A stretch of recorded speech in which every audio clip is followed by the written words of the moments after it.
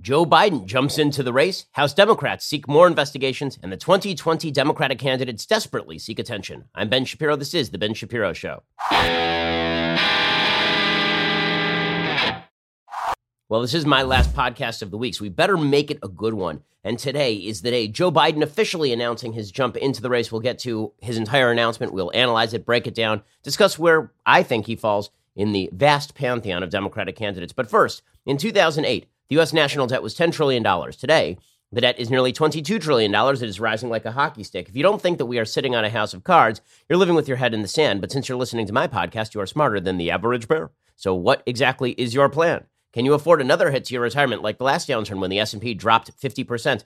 You know, it is worthwhile diversifying your portfolio, no matter how you do it. And one of the things you should diversify into is precious metals. Hedging against inflation and against uncertainty and instability with precious metals, it's a pretty good idea. Gold is a safe haven against uncertainty. My savings plan is diversified, and yours should be as well. The company I trust with precious metal purchases is Birch Gold Group. Right now, thanks to a little-known IRS tax law, you can even move your IRA or eligible 401k into an IRA backed by physical gold and silver, which is perfect for people who want to protect their hard-earned retirement savings from any future geopolitical uncertainty. Look back historically, when the bottom falls out of everything else, gold does tend to safeguard savings. Birch Gold Group has thousands of satisfied customers, countless 5-star reviews, and A+ rating with the Better Business Bureau. Contact Birch Gold Group, get a free information kit on physical precious metals today. See if diversifying into gold and silver makes sense for you. Text BEN to 474747. Again, text BEN to 474747. BEN to 474747 for the comprehensive 16-page free kit. Check it out. BEN to 474747 to check out my friends at Birch Gold Group. Alrighty, so Joe Biden is now officially into the race. Now, there was a lot of controversy earlier this week over when he was going to jump in the race, but this had been the plan since late last week. He was going to drop an online video, and then next week, he's officially going to launch his campaign in Pittsburgh at some sort of union hall, which is smart. Now, the Joe Biden campaign is basically apparently going to be run on the basis that Joe Biden is a return to normalcy. I know, it's weird. Joe Biden, under any definition, would not be a return to normalcy. He's a gaffe machine who says dumb things all the time. He's a very controversial figure, historically speaking. He has a long record as a senator and as vice president of the United States. And if the focus is on Joe Biden, he doesn't look nearly as good as when the focus is not on Joe Biden. And so Joe Biden is going to run a campaign that looks kind of like Hillary Clinton's campaign in 2016. Namely, he's going to put all the focus on Donald Trump. The entire focus is going to be on Donald Trump. Now, it didn't work for Hillary. The reason that it didn't work for Hillary Clinton is because Hillary herself was a widely hated figure. She was much more hated than Joe Biden ever has been, mainly because Joe Biden has been a political afterthought for most of his career. Even when he was vice president, Joe Biden was never considered a political force. He was considered a career political guy who had failed a couple of times at running for president, completely blew up in 2008 on platform. So, the idea that Joe Biden is as threatening as Hillary Clinton is simply not true. So the question is, can Hillary Clinton's campaign win without Hillary Clinton? That's really the question. And after several years of President Trump being president, is the American public finally going to engage in a referendum on Trump, or will this become a referendum on Joe Biden? Now, as I've said for a long time about this election cycle, if this is a referendum on Democrats, Democrats lose. If this is a referendum on President Trump, he is not a popular president. He is in bad shape if it's a referendum on President Trump. Joe Biden, the thinking seems to be, would create a referendum on President Trump simply because most Americans are kind of comfortable with the old quirky guy who was VP under Barack Obama by polling data. Anyway, now there's a couple of problems with this. One is that Joe Biden is a human with a record, that Joe Biden actually has a pretty long record of his own. We'll get into that in just 1 second. The other thing is that people seem to have forgotten that Barack Obama was ever president. I know it feels like it's been 35 years since Barack Obama was president, but it really, in reality, has only been a couple of years since Barack Obama was president, and Joe Biden was there for all of it. And so, as we'll see, I think there are a couple of fruitful lines of counterattack that President Trump could use against Joe Biden. Suffice it to say that in the early polling, the first polling, Joe Biden against Donald Trump, Joe Biden has a significant edge on Donald Trump. According to Morning Consult this morning, as Biden prepares to enter the race, a Morning Consult political poll conducted April 19th through 21st among 2,000 registered voters found Biden leading the president by 8 percentage points in a hypothetical matchup, 42% to 34%, which leaves a bunch of voters on the table. You may be saying to yourself, wait a second, 42 and 34, that is only 76%. Where are the other 24% of voters? And the answer is they haven't decided yet, which is not great news for President Trump, frankly. because the fact that there were a lot of undecideds going into the 2016 election was good news for President Trump because, again, the focus was on Hillary Clinton. The fact that President Trump is the incumbent president and he is riding at 34% in polls against Joe Biden is not good news for the president. Not going to sugarcoat that. Biden has a significant edge over Trump among women, 17 points, millennials, 22 points, and independents, 10 points. That last one is the one that matters. Of course, there's going to be a massive gender gap for President Trump. There always has been. Millennials do despise President Trump by polling data. It was one of my great fears when Trump was elected, is that he was going to poison the well with millennials. Among independents, that's really where the question lies. And independents, if this were Bernie versus Trump, it would look a lot closer because independents would look at Bernie and they'd say, okay, well, as much as Bernie wants this to be a referendum on Trump, Bernie is a human with views, and those views are radical. Joe Biden is sort of seen as a wet dish rag. And so if it's a wet dish rag versus Trump, that doesn't favor Trump, actually. Trump garnering roughly 1/3 of the vote in the early head-to-head test pales in comparison to the last incumbent president. At this point in 2012, Barack Obama led Mitt Romney by several points. He was polling consistently in the mid to high 40s, even after he got blown up in the 2010 election wave. Biden has also held a consistent lead in Morning Consult weekly tracking among likely Democratic primary voters. 3 in 10 say that Biden is their top pick, followed by 24% for Vermont Senator Bernie Sanders. Now, I've been saying for a while, I think that Joe Biden's best day is his first day. And so this is his best day. Congratulations, Joe Biden. This right here is your best day. The reason it is his best day is because nobody is looking at his record today. Nobody is looking back at all the stupid things that he has said. He has not been on the campaign trail for even a moment yet. And that means that the only message we have from Joe Biden at this point is his video message. So let's jump into Joe Biden's video message. So he releases a 3-minute video. We're going to analyze it in full. And then we're going to talk about how exactly all of this plays into the 2020 field. So Joe Biden's campaign message is him talking into camera, juxtaposed with footage of Charlottesville. Now, you knew the Democrats were going to use Charlottesville to its fullest effect. Of course they were. It was Trump's lowest moment of his presidency. Now, I know there are a lot of people who are trying on the right to engage in what I consider to be revisionist history about what President Trump said about Charlottesville. He did not say there were good Nazis, but what he did say is that there were good people on both sides of the marches in Charlottesville. This was simply not true. The people who were marching in Charlottesville around the statue, it was not a bunch of nice people who showed up to march with Richard Spencer. This thing was identified as a Unite the Right rally that was led by alt-right white supremacists. And when President Trump said this, it was a huge mistake. He knew it at the time. He apologized for it. Then he moved back in the other direction. I'm going to play you the full clip of President Trump talking about it. People are trying to say he meant there were people on both good people on both sides of the Confederate statue debate. If that's what he had said, I would have not only had no problem with it, I would have agreed with it. But that's not really what he said. What he said is there were good people marching, who's specifically referring to that Friday night. So here's what the president said. You had a group on one side and you had a group on the other, and they came at each other with clubs, and it was vicious, and it was horrible, and it was a horrible thing to watch. I think there's blame on both sides, and I have no doubt about it, and you don't have any doubt about it either. And you had some very bad people in that group. But you also had people that were very fine people on both sides. You had people in that group that were there to protest the taking down of, to them, a very, very important statue and the renaming of a park from Robert E. Lee to another name. Okay, so that last comment, people are now taking that out of context on the right and suggesting that Trump was not talking about the protesters who showed up. He was talking about writ large Confederate statues. Okay, that is not accurate. Okay, that is just not what he said at the time. And so I am loath to rewrite history in favor of President Trump, specifically because that, again, I want to read you the entire transcript. Okay, here's what he said. This is the entire transcript.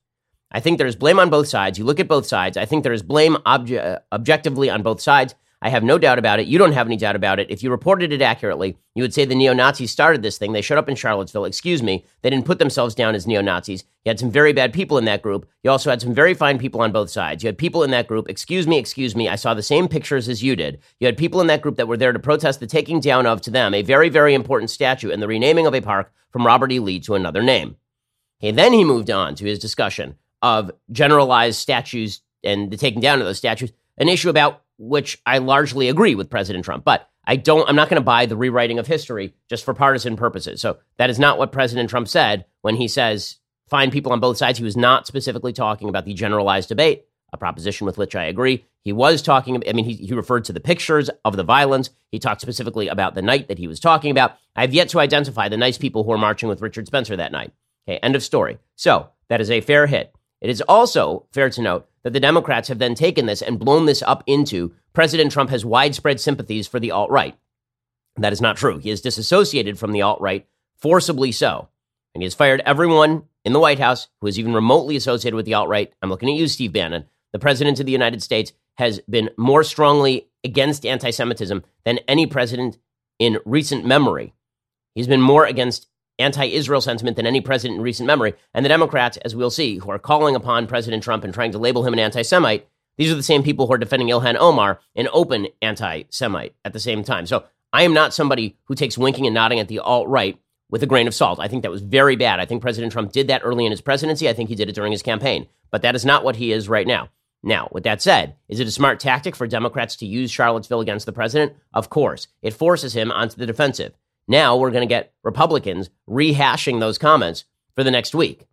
That's really not what they should be doing. So we're going to play Joe Biden's ad in just 1 second. We'll discuss the ad, and then we'll discuss how President Trump really should respond to Joe Biden as Biden jumps into the campaign. First, let's talk about your stress level. With stress and anxiety, many people often feel exhausted during the day. Then it's time to go to bed and you can't fall asleep. Well, this is where Calm comes in. We are partnering with Calm, the #1 app to help you reduce your anxiety and stress and help you sleep better. More than 40 million people around the world have downloaded it. If you head over to calm.com/Ben, you'll get it 25% off a Calm premium subscription, which includes guided meditations on issues like anxiety, stress, and focus, including a brand new meditation each day. There are also sleep stories, which are bedtime stories for adults designed to help you relax. You head to the magical lavender fields of southern France with Stephen Fry, or explore the moonlit jungles of Africa with Leona Lewis. You'll be out like a light. You can even use this on your kids, by the way. They even have soothing music and more. Right now, my listeners, Ben Shapiro listeners, get a 25% off a Calm premium subscription at calm.com/Ben. That is CALM.com/Ben.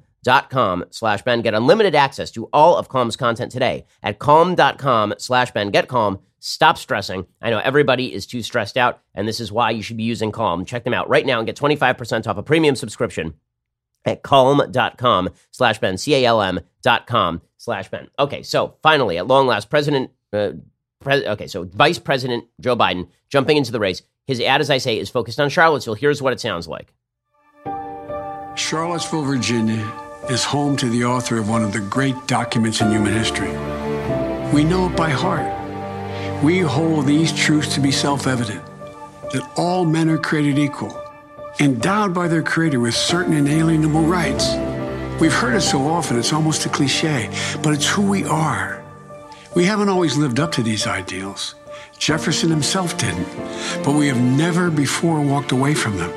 Okay, so very important thing that Joe Biden is doing right here, strategically speaking, and it is separating him off from his own party. I have been saying in my book tour, I've been saying for a long time, there's a difference in vision in this country. One vision of America is that America has these wonderful founding ideals, and we have not always lived up to them. And the other vision of America is that America is founded on terrible, horrible, no good, very bad ideals, and that we have lived up to them, and we have to abandon those ideals. Joe Biden is running squarely in that first lane. Now, there may be a silent majority of Democrats who still agree with that first lane, which would be great. I mean, those are the same people who I am trying to appeal to, too, because I think that that's an important message, that America is inherently great. But what Joe Biden is actually saying is, make America great again. Right? He's saying, make America great again, because America was already great. America had great ideals. We haven't lived, this is a conservative message that he's pushing out there right now. How is that going to play? In an intersectional primary where every other candidate in the Democratic Party is complaining that America is inherently rooted in evil, in racism, sexism, bigotry, homophobia. How is that going to play? Joe Biden is running squarely in the moderate lane right now. But remember, there's only the first 30 seconds of his candidacy. So what happens when he comes under attack? Does he abandon all of that? Remember, this is smart, what Joe Biden is doing here. He's running the Barack Obama 2008 campaign, not the Barack Obama 2012 campaign. Is that going to play in the Democratic Party of Bernie Sanders and Kamala Harris and Ilhan Omar? I have my doubts. Okay, Joe Biden continues. Charlottesville is also home to a defining moment for this nation in the last few years. It was there on August of 2017 we saw Klansmen and white supremacists and neo-Nazis come out in the open. Their crazed faces, illuminated by torches, veins bulging and bearing the fangs of racism. chanting the same anti-Semitic bile heard across Europe in the 30s. And they were met by a courageous group of Americans. And a violent clash ensued. And a brave young woman lost her life. And that's when we heard the words of the President of the United States that stunned the world and shocked the conscience of this nation. He said there were, quote, some very fine people on both sides. Okay, so this is where Joe Biden is making his pitch, right? That Donald Trump has undermined the spirit of America with Charlottesville. He is taking for granted a couple of things. And I think those things cannot be taken for granted. In a second, I'm going to explain what he's taking for granted and why I think that he's overstating his case. Okay, so what he is saying from the very beginning, right, is he makes that conservative pitch. That conservative pitch is that America is founded on these great ideals. We haven't always lived up to them. And then Charlottesville is a betrayal of those ideals. Okay, agree with that. He's taking a couple things for granted. Thing number one that he is taking for granted, the idea that Charlottesville is indicative of a broad, widespread mentality among Americans. I do not think that is true. I do not think most Americans think that is true. He is in danger of stepping into the same minefield that Hillary Clinton stepped into when she suggested that all supporters of Donald Trump were effectively white supremacists and deplorables. Remember that she called everybody deplorables who supported Donald Trump in the last election cycle. This was a huge mistake because the vast majority of people who support Donald Trump do not do so because of Charlottesville. They do not do so because they think that Donald Trump is in favor of white supremacy. So Joe Biden is in serious danger of falling into that trap. Problem number two, Joe Biden happens to have picked as his lead indicator of Trump's evil this March, which was replete with anti-Semitism. One problem, the Democratic Party is steeped in anti-Semitism at the moment. The first time Joe Biden mentions this, don't you think that President Trump is going to say to him, okay, Joe, what do you have to say about Ilhan Omar and Rashida Tlaib? Anything? Like any words on Ilhan Omar and Rashida Tlaib? I'm the most pro-Israel president in American history.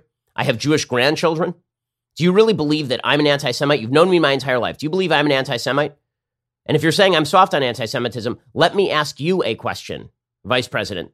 Why is it that you served under an administration that endorsed the Iran deal and lied about the American public in order to do so? Why did you work for an administration that was so wildly anti-Israel, their Defense Department was instructed not to provide weaponry to Israel in the middle of the Gaza war? Why do you side with a Democratic Party that has made excuses for Ilhan Omar, a raging and open anti-Semite, and Rashida Tlaib, a raging and open anti-Semite? You got any words on that whatsoever? Right, Trump's got some pretty good comebacks here, and Joe Biden is opening himself up wide to them. Now, again, he is hoping that his focus on Trump means that Trump becomes the subject of the public's referendum. But Joe Biden is very vulnerable in these areas as well, and Trump has not yet begun to fight. Okay, let's continue with the ad. Find people on both sides? With those words, the President of the United States assigned a moral equivalence between those spreading hate and those with the courage to stand against it. And in that moment, I knew the threat to this nation was unlike any I had ever seen in my lifetime. Unlike any he has seen in his lifetime? Dude lived through the 60s. In the 1970s, he came out in favor of segregation to a certain extent. He suggested that forced busing, which was a bad idea not because it was ineffective and not because it forced children to shuttle hours on end on buses, but it was bad because it might undermine black segregationist pride. Right? This is something that Joe Biden actually said during the 1970s, according to the Washington Examiner. Right, here's a quote from 1975. He said that the concept of busing, that we are going to integrate people so that they all have the same access and learn to grow up with one another and all the rest, is a rejection of the whole movement of black pride, said Biden. Desegregation was a rejection of the entire black awareness concept, where black is beautiful, black culture should be studied, and the cultural awareness of the importance of their own identity, their own individuality. Is that something Joe Biden was saying way back when? So this is the worst time he's ever seen for American racism? Truly? All Donald Trump has to do to respond to this is show video of Ferguson in Baltimore. This is right now, this is the worst. This is what you said. This is where you said, I have to draw the line. I mean, let's not be too naive about this. Basically, Joe Biden decided he was going to run for president the moment that Donald Trump was elected, and he was the next guy on the short list for Democrats. That's all. He seriously considered running in 2016, and only when he didn't receive Barack Obama's endorsement did he decide not to. Hilariously enough, by the way, a lot of people have been wondering, is Barack Obama going to endorse Biden? The answer apparently is no for the moment. Apparently, Biden's people are out there, I kid you not, walking around and saying with a straight face that Joe Biden was offered Obama's endorsement and rejected it because he wants to see how his candidacy plays on his own. Sure. And I turned down an NBA contract yesterday because I don't want to humiliate all the other players. I want to show my magic b-ball skills just on a court by myself. I want to show you how I can 360 windmill dunk without, having to humiliate the 7-footers in the NBA. Other than that, I totally would have taken the NBA contract. Sure, Joe Biden. Sure. Okay, Joe Biden continues. I wrote at the time that we're in the battle for the soul of this nation. Well, that's even more true today. We are in the battle for the soul of this nation. I believe history will look back on 4 years of this president and all he embraces as an aberrant moment in time. But if we give Donald Trump 8 years in the White House, he will forever and fundamentally alter the character of this nation, who we are. And I cannot stand by and watch that happen. So the character of the nation. So this is, in fact, the best attack on President Trump because the economy is good. His policy has been good. The best attack on him was always going to be a character attack. And Biden is not making the character attack about the fact that the dude slept around with porn stars or something. He's making the character attack about he's changed who we are. This is his entire campaign. Now, there are some people who find this inspirational and they feel like, okay, this is the return to normalcy. Trump is an aberration, something weird. On the other hand, Barack Obama used to use the who we are nonsense all the time. He would suggest who we are is not people who get upset about the Ferguson riots. Who we are people who wonder about the root causes of the Ferguson riots. He would constantly be using the phrase who we are to describe basically his own political viewpoint. It gets very tiresome very quickly. Right now, as I say, the shine is still on Joe Biden. Right? Joe Biden is still a guy with gravitas, served as vice president for 8 years. By most accounts of people who know him, is a nice guy. But with all of that said, his campaign is not going to be this for the next 2 years. His campaign for the next 2 years can't be, well, we're going to go back to a better time in America when I was VP. Because was it a better time? Or were we just as divided and the economy was worse? Were we just as divided and you were shipping billions of dollars in cash to the Iranians? There's a lot of vulnerability here. Launch videos always look pretty good. And I will say that Joe Biden is doing something different in his launch video. He's talking about the character of the country, which lends a gravitas and a weight to his video that doesn't exist in, for example, Mayor Pete's video, which is all about, hi, I'm Mayor Pete, and I'm from South Bend. You're not getting that from Biden because we all know his record.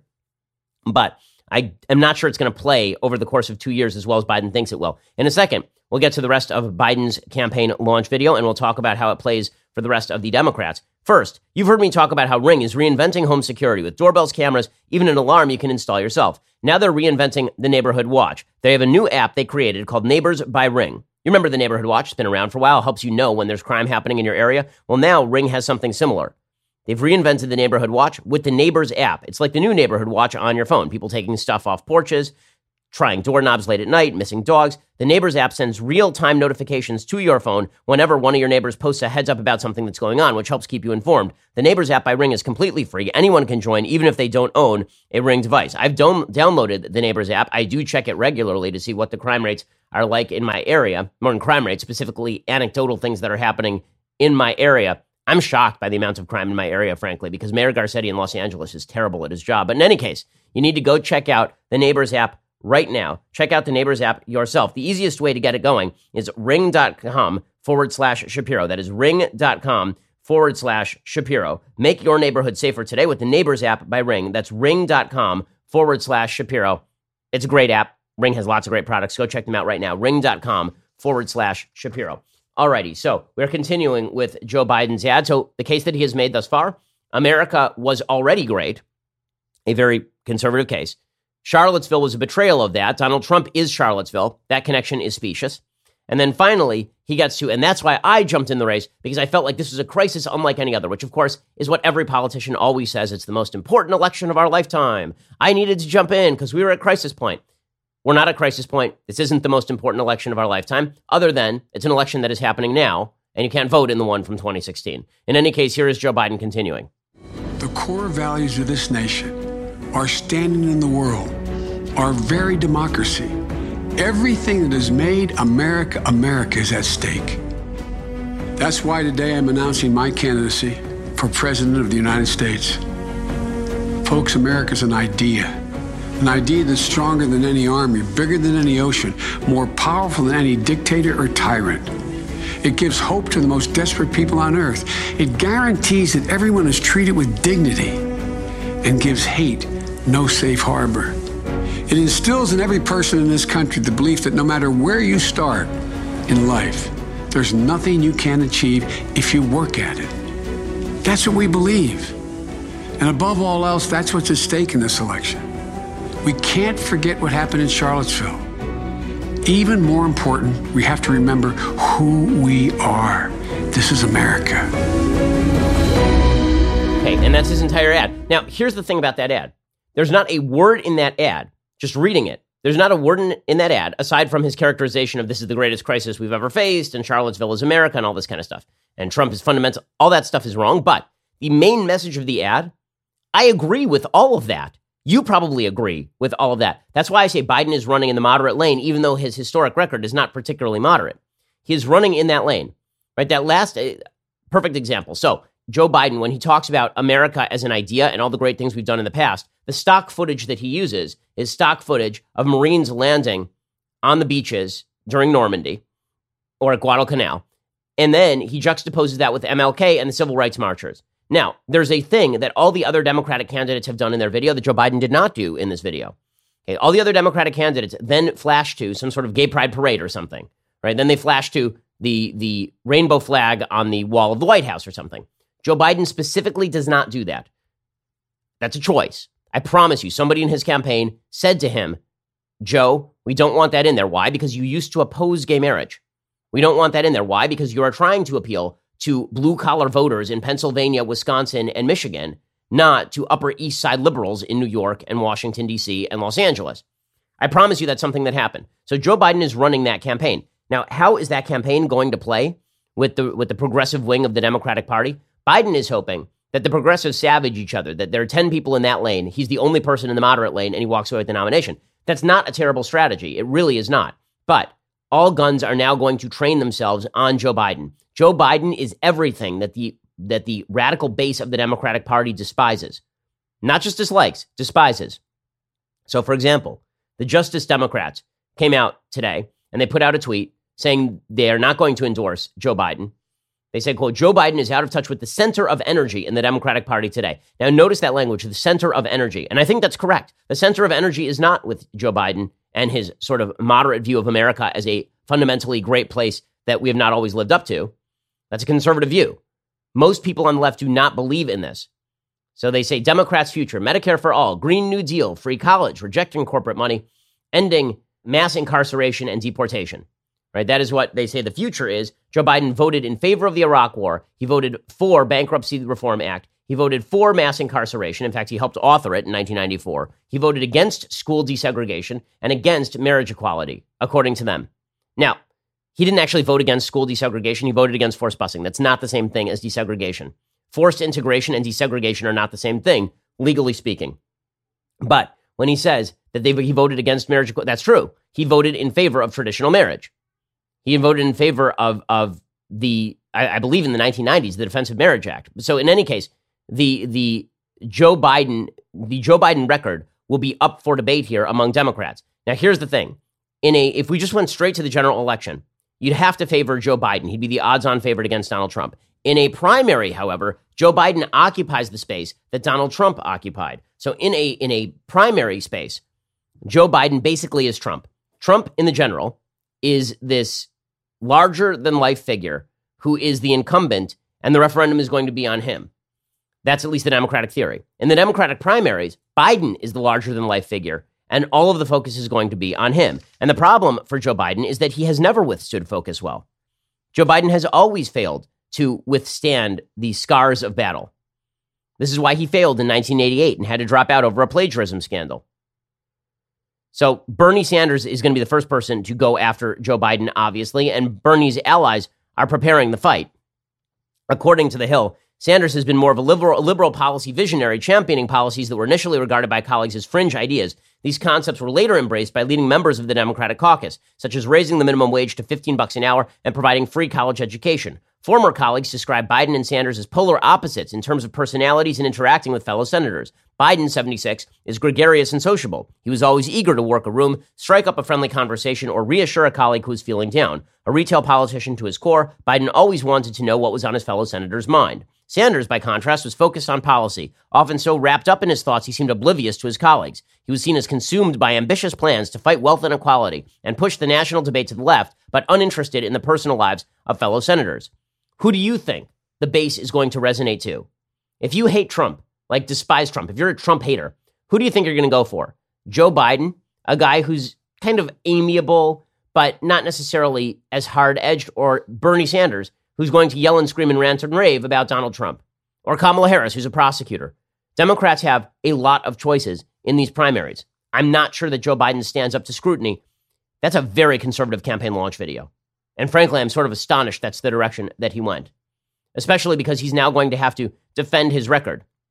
Senator Dianne Feinstein has already come out and said that Biden would have handled the Clarence Thomas, Anita Hill hearings differently if he could do it all over again. He's going to spend the first month of his campaign apologizing for his entire record. That's what Joe Biden is going to do. Is that a solid launch strategy? Basically, the only reason he's famous is the reason he's going to be apologizing. I don't see this as working well for Biden. I think he's going to launch, he'll be strong at launch, and then it's all downhill from there. Okay, in just a second, we're going to get to more on Joe Biden, how the other Democrats are reacting, where things stand right now. But first, it can be a little frustrating, I know, especially if you're in a hurry or you're running late, to find yourself at a railway crossing waiting for a train. I know, it takes forever, and it feels like the arms of the railway crossing come down, and then you're just sitting there for 35 minutes waiting for the train to pass. If the signals are going and the train is not even there yet, sometimes you might feel a bit tempted to try and sneak across the tracks. Do not do this. Do not do this. Don't try to outrun a train, guys.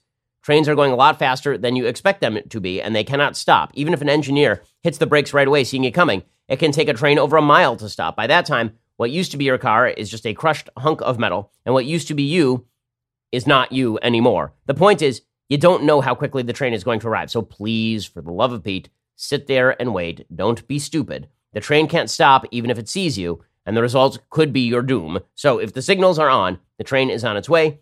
You need to just remember one thing. You need to stop. The train cannot. Okay, I know, it sounds like an obvious message, but it's something that some people are missing, okay?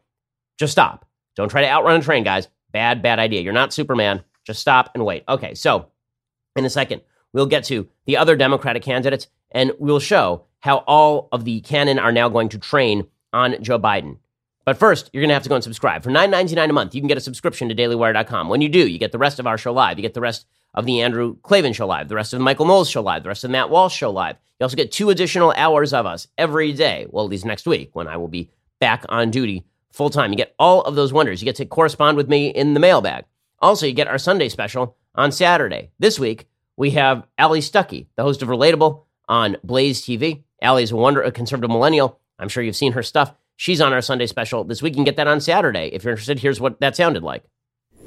Unfortunately, kids are seen as this kind of accessory that they're a burden to the rest of your life. And I just hope there are women who can wake up and realize, you know, I'm not enough. I don't have it all in myself to make sure that I'm fulfilled and satisfied. I actually have to give of myself in order to do that. Alrighty, so you can go check that out and get it on Saturday when you're a subscriber. Also, check us out at YouTube or iTunes. First of all, I want to thank everybody. We are apparently the number 2 podcast in America, like among all podcasts for the last month. We can make ourselves number 1, so tell all of your friends about it. Go check us out at YouTube or iTunes. Download it, leave us a review. We always appreciate it. We're the largest, fastest-growing conservative podcast and radio show in the nation.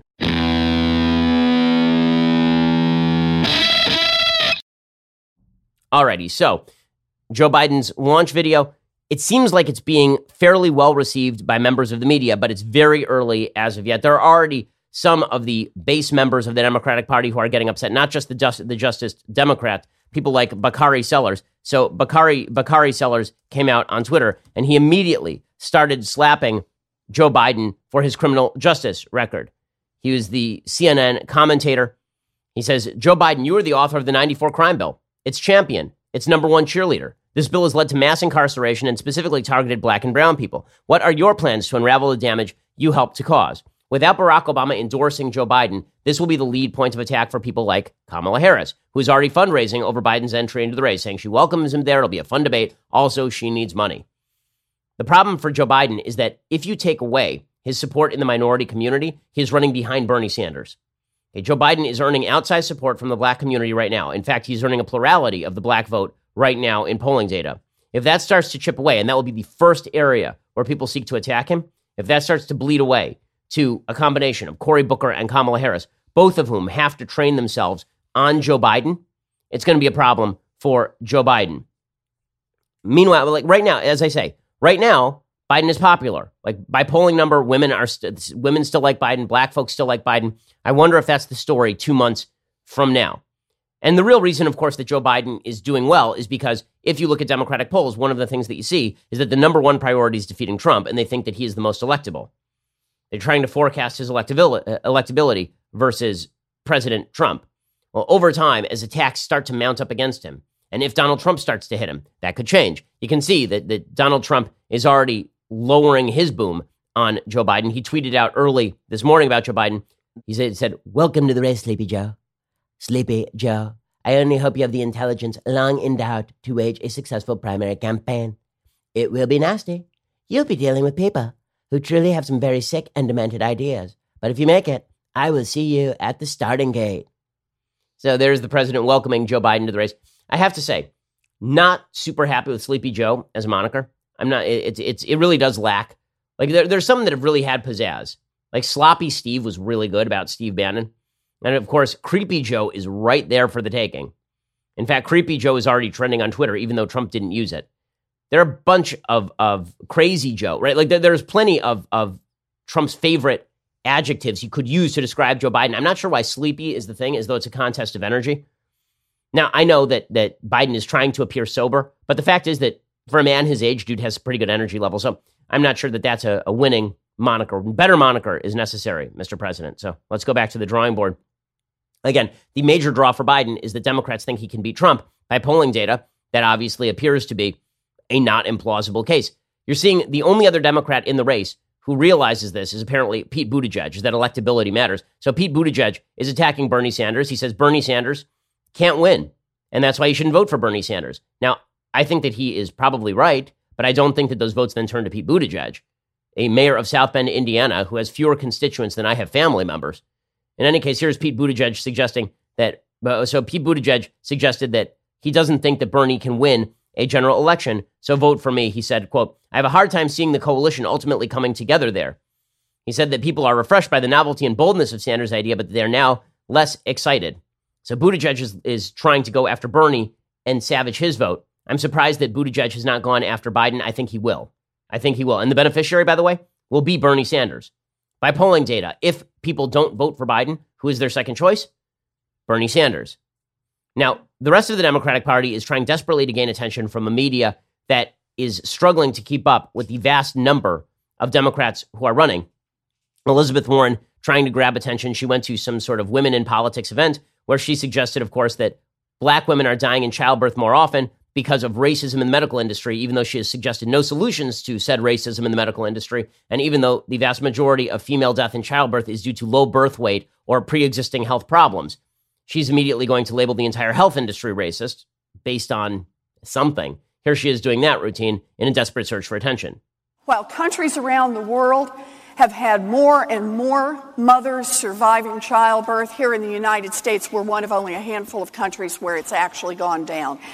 And there is a specific problem, as you rightly identify, for women of color who are 3 to 4 times more likely to die in childbirth. And here's the thing. Even after we do the adjustments for income, for education, this is true across the board. Okay, well, that may be true across the board. And you know where else it's true? In Europe. So she just contrasted America's birth rates and death rates with European birth rates and death rates. You know what's true? In Europe, black women die at a higher rate in childbirth. Minority women die at a higher rate in childbirth than white women do in Europe as well. So that may suggest that the problem does not lie with American-style racism in particular, but she's trying to make a headline. And hey, more power to her. All the Democrats are trying to make a headline. Beto is trying to make a headline as well. In a second, we're going to get to the rest of the Democrats at the She the People convention. She the People. Okay, anyway, Beto desperately seeking attention. Too bad it's all been stolen by Pete Buttigieg. Here's Beto talking about we need an equal rights amendment because my hands won't stop moving, brah. A minimum wage is not going to be enough, especially when it comes to women of color. Women alone in this country are paid 80 cents on average what a man is paid for the same job. But African American women, 61 cents of what a man is paid. Latinas, 53 cents of what a man is paid. We also need an equal rights amendment ratified in this country so that no woman can be discriminated against on any basis whatsoever. Pandering and lies and pandering. Hispanic women are not making 53 cents on the dollar. Black women are not making whatever it was, 60 cents on the dollar. None of this is true. And when you remove all of the confounds, people are basically making what people make. But Beto is pandering too. Kamala Harris is in the pandering business. See, here's the thing about Joe Biden. If he can stick with his original campaign plan, if he can stick with the moderation and the non-pandering, not only do I think that he runs the gamut in the primary, I think he wins the nomination. I think he's a very strong candidate for the presidency. I think that if he campaigns as a moderate and he's able to withstand the pressure, it'll be fine. But I don't know that he can do that because he's got the entire Democratic Party like a pack of hyenas savaging him from every side coming up. You just wait for it. By the end of the weekend, this will be the message because the Democrats are too busy savaging each other. This is the entertaining part of the primaries for Republicans. Listen to Kamala Harris talking about how we need to let young people who sold weed off the chain from prison. They shouldn't be in prison anymore. And they should actually be at the front of the line to get jobs in the weed dispensaries. This is such an amazingly stupid case. And Kamala Harris is a former prosecutor running away from her own record. My goodness, these people are bad at their jobs. A lot of the people who historically were arrested for marijuana sales were young men of color. Now, this is one of the fastest growing money-making industries in our country. And the very young men who were trying to make money doing the same thing, but got criminalized and have now been branded felons for life, are excluded from the economic opportunities that are now available because of this new industry. So part of what has to happen is there have to be policies in place that look at the background and actually do the work of saying that some of those young men should be first in line to get the jobs that are available. Okay, and the big cheers that go up from the radical left for this idiotic proposal. Two questions. One, who put those people in prison, Kamala? You're a prosecutor. Who put those people in prison? Two, I don't think the reason that people went into the weed dispensing business when it was illegal in the state of California, I don't think they did that because they were just young entrepreneurs who were looking for a new way to break into a growing business. I think they knew it was an easy way to make money because it turns out that people who commit crimes of one type are very likely to have committed crimes of another type. The same people. This is like saying that everybody who ran booze during Prohibition, those would definitely be the best bartenders. Or maybe they were criminals and they were using the fact that booze was illegal as a way to make money. And if they cannot make money at a weed dispensary in the same way they were dealing weed, they will find another way to make money. It's so silly. But I get this is the new Democratic Party. Cory Booker doing the pandering routine as well. He says he'll have a female running mate. I always find this highly amusing when men say, I love women so much that I will have a female running mate. I love women so much that I need a woman to be subservient to me on my ticket. I think that women deserve political power so much that I, a man, should have the most political power and a woman can have the warm bucket of spit job. Here's Cory Booker with his crazy eyes making that case. Would you pledge to have a woman running mate? The question, if you didn't hear it, is will I pledge to have a woman running mate? I will have a woman running mate. To me, it's really clear that we do that. Yay! Okay, fine. So why don't you drop out and endorse Kirsten Gillibrand? You think women should have more power? I have a very easy way to make this happen. Just drop out and endorse Kamala Harris. It's pretty amazing. Now, as I mentioned before, Joe Biden is campaigning on the basis that Democrats have the moral high ground in America because of President Trump. Here's Cory Booker blowing up that moral high ground, suggesting that Ilhan Omar is a wonderful, wonderful woman and that all attacks on her are reprehensible. The criticisms of Congresswoman Omar, what Donald Trump has been saying about her, is reprehensible. It is trafficking in Islamophobia, and it should be condemned by everyone. This kind of selective condemnation should be a chorus of people condemning. Okay, now do Ilhan Omar's anti-Semitism. So if you criticize Ilhan Omar, this makes you an Islamophobe. If Ilhan Omar says the Jews are in control of everything, then that is fine. And this is the new Democratic Party. This is the new Democratic Party. At least this is what the politicians think the new Democratic Party is. Now, maybe Joe Biden runs for that silent majority of Democrats who exist in polls. May not be the primary voters, may not be the people who get out and knock on doors, but maybe waiting in the wings for a quote-unquote moderate Democrat to take the lead. Maybe. And there's a good record of this, by the way. If Joe Biden is willing to bet on this, there's a good record of this in the primaries. In 2000, Al Gore won as the centrist candidate. In 2004, John Kerry was the centrist candidate. In 2008, Barack Obama was a centrist candidate. In 2016, Hillary Clinton was the centrist candidate versus Bernie Sanders. There's room for the centrist candidate. But will it be Joe Biden amidst this bevy of jackals? I have my doubts, especially with a media that is not truly thrilled with the idea of a Joe Biden presidency. Let's be real about the media. They're in it for the excitement. Okay, they're on a cocaine high with Donald Trump. Donald Trump is headlines every day. He's circulation every day. Do you think that the media are really that interested in Sleepy Joe going up against Donald Trump? Or would they prefer Bernie Sanders or Kamala Harris or Pete Buttigieg or somebody new and exciting and fun to go up against Donald Trump? Again, I think that let's give Joe Biden credit where credit is due. This is going to be the best day of his campaign. And then the day will be over and we will all move on with our lives. And Joe Biden will become the lead target of the attacks from all of these people who are so hysterical for attention, they're willing to endorse any proposal. You think they're going to hold back when it comes to Joe Biden?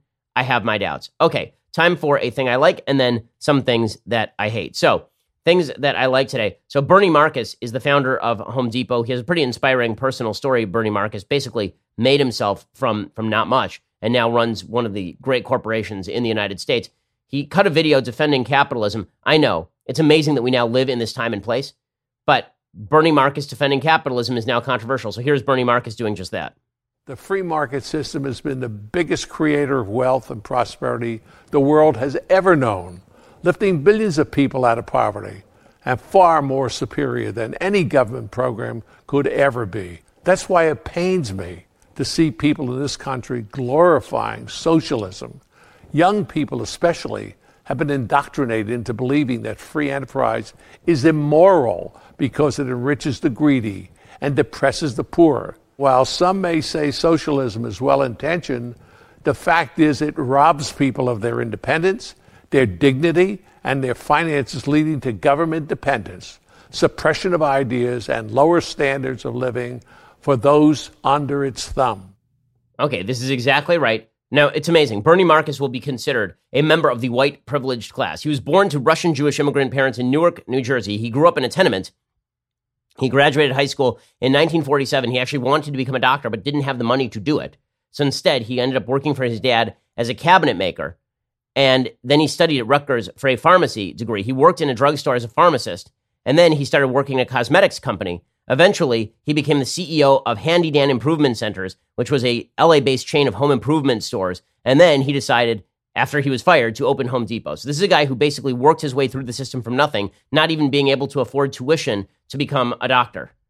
Okay, that's a pretty great story of capitalism. Capitalism is full of those sorts of wonderful stories.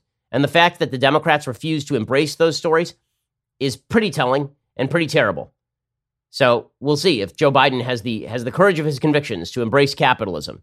We'll find out. Hillary Clinton said that her embrace of capitalism probably cost her the Bernie voters. We'll see if Joe Biden has the same problem. Okay, time for some things that I hate. So speaking of Hillary Clinton, she just won't leave. If you're a Democrat, you have to be thinking, why? Why are you still here? Why are you hanging around? You were supposed to win. You didn't win. Go away. Now she has an editorial, an op-ed in the Washington Post. So they had Adam Schiff yesterday and Hillary Clinton today. Just stellar work, everybody, at the Washington Post, in which she talks about the Mueller case. And she says, our election was corrupted, our democracy assaulted, our sovereignty and security violated. This is the definitive conclusion of Special Counsel Robert Mueller's report. It documents a serious crime against the American people. The debate about how to respond to Russia's sweeping and systematic attack and how to hold President Trump accountable for obstructing the investigation and possibly breaking the law has been reduced to a false choice: immediate impeachment or nothing. History suggests there's a better way to think about the choices ahead. This is her trying to defend the fact that she blew the most winnable election in the history of America. And she blew this thing. And that is because she was a terrible candidate who did a terrible job. End of story. I also love the idea that it was Russia's sweeping and systematic attack that led to her loss. Wait, who was president when that was happening? I forget now. Who was the president? Oh yeah, it was Barack Obama. What did he do about it? Did he stop the sweeping systematic attack on our elections during the campaign cycle, or did he merely unleash people to investigate Donald Trump in what turned out to be a giant wild goose chase? What? Yeah, that's what I thought. Hillary says, obviously, this is personal for me. Some may say I'm not the right messenger, but my perspective is not just that of a former candidate and the target of the Russian plot. I am also a former senator and Secretary of State who served during much of Vladimir Putin's ascent, sat across the table from him, and knows firsthand that he seeks to weaken our country.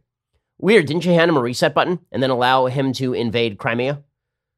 That was weird. I remember you being there, Hillary Clinton. I remember you and the rest of your Democratic Party mocking Mitt Romney when he said that Vladimir Putin was our number one geopolitical foe. I recall all of that, but it's personal for her now once she loses. And she goes on like this, complaining about the fact that she lost the election. Oh, it's because of the Russians. Again, the Russians did seek to interfere in the election. They interfered in a couple of different ways. The biggest way they interfered was by using the Guccifer 2.0 front in order to hack John Podesta's emails. But that was a bed that Hillary made and then lay in. Okay, Hillary was the one who decided that she was going to shield her emails via non-classified servers. That was a Hillary Clinton problem. And as far as the John Podesta emails, yeah, that created some bad headlines for Hillary Clinton. She could have outlasted those if she'd been anything remotely looking like a decent candidate, but she simply was not. She says, by the way, that the solution to all of this is that we need clear-eyed patriotism. We have to blame Republicans. Also, Congress should hold more hearings. Hearings would be good. And finally, she says that the issue is not just the president's possible obstruction of justice, it's our national security.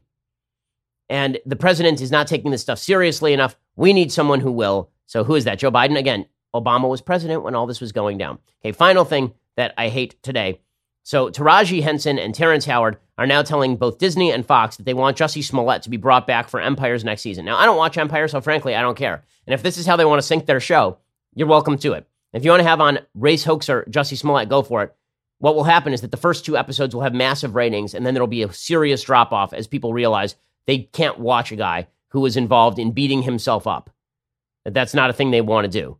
But the fact that actors think that they can dictate to Disney how that series is going to get cast, sure, enjoy that. See how that works for you.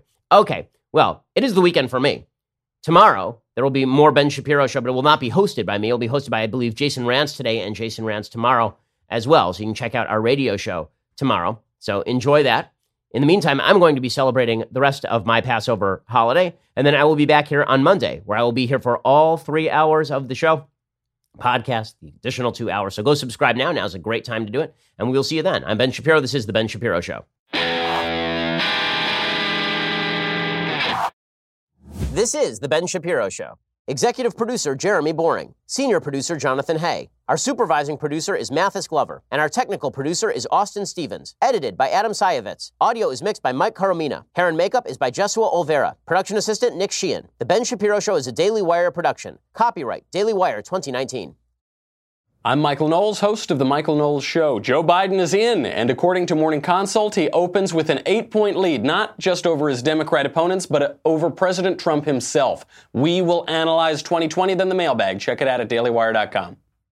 We'll get to more on this in just 1 second. First, Pure Talk believes in American values, and that free should mean, like free. So when you switch to Pure Talk today, you'll get a free Samsung 5G smartphone. There's no 4-line requirement, no activation fee, just a free Samsung that's built to last with a rugged screen, quick charging battery, and top-tier data security. Qualifying plans start at just $35 a month for unlimited talk, text, 15 gigs of data, and a mobile hotspot. Pure Talk gives you phenomenal coverage on America's most dependable 5G network. It's the same coverage you know and love, but for half the price of the other guys. The average family saves almost $1,000 a year. So I challenge you to choose a company that actually doesn't hate your guts and shares your values. Let Pure Talk's expert U.S. customer service team help you make the switch today. Go to puretalk.com/Shapiro to claim your eligibility for your free brand new Samsung 5G smartphone and start saving on wireless today. Again, go to puretalk.com/Shapiro to switch to my cell phone company. I've been using them for years. They're fantastic. You'll love them as well. Go to puretalk.com/Shapiro and claim your eligibility on that free brand new Samsung 5G smartphone. Start saving.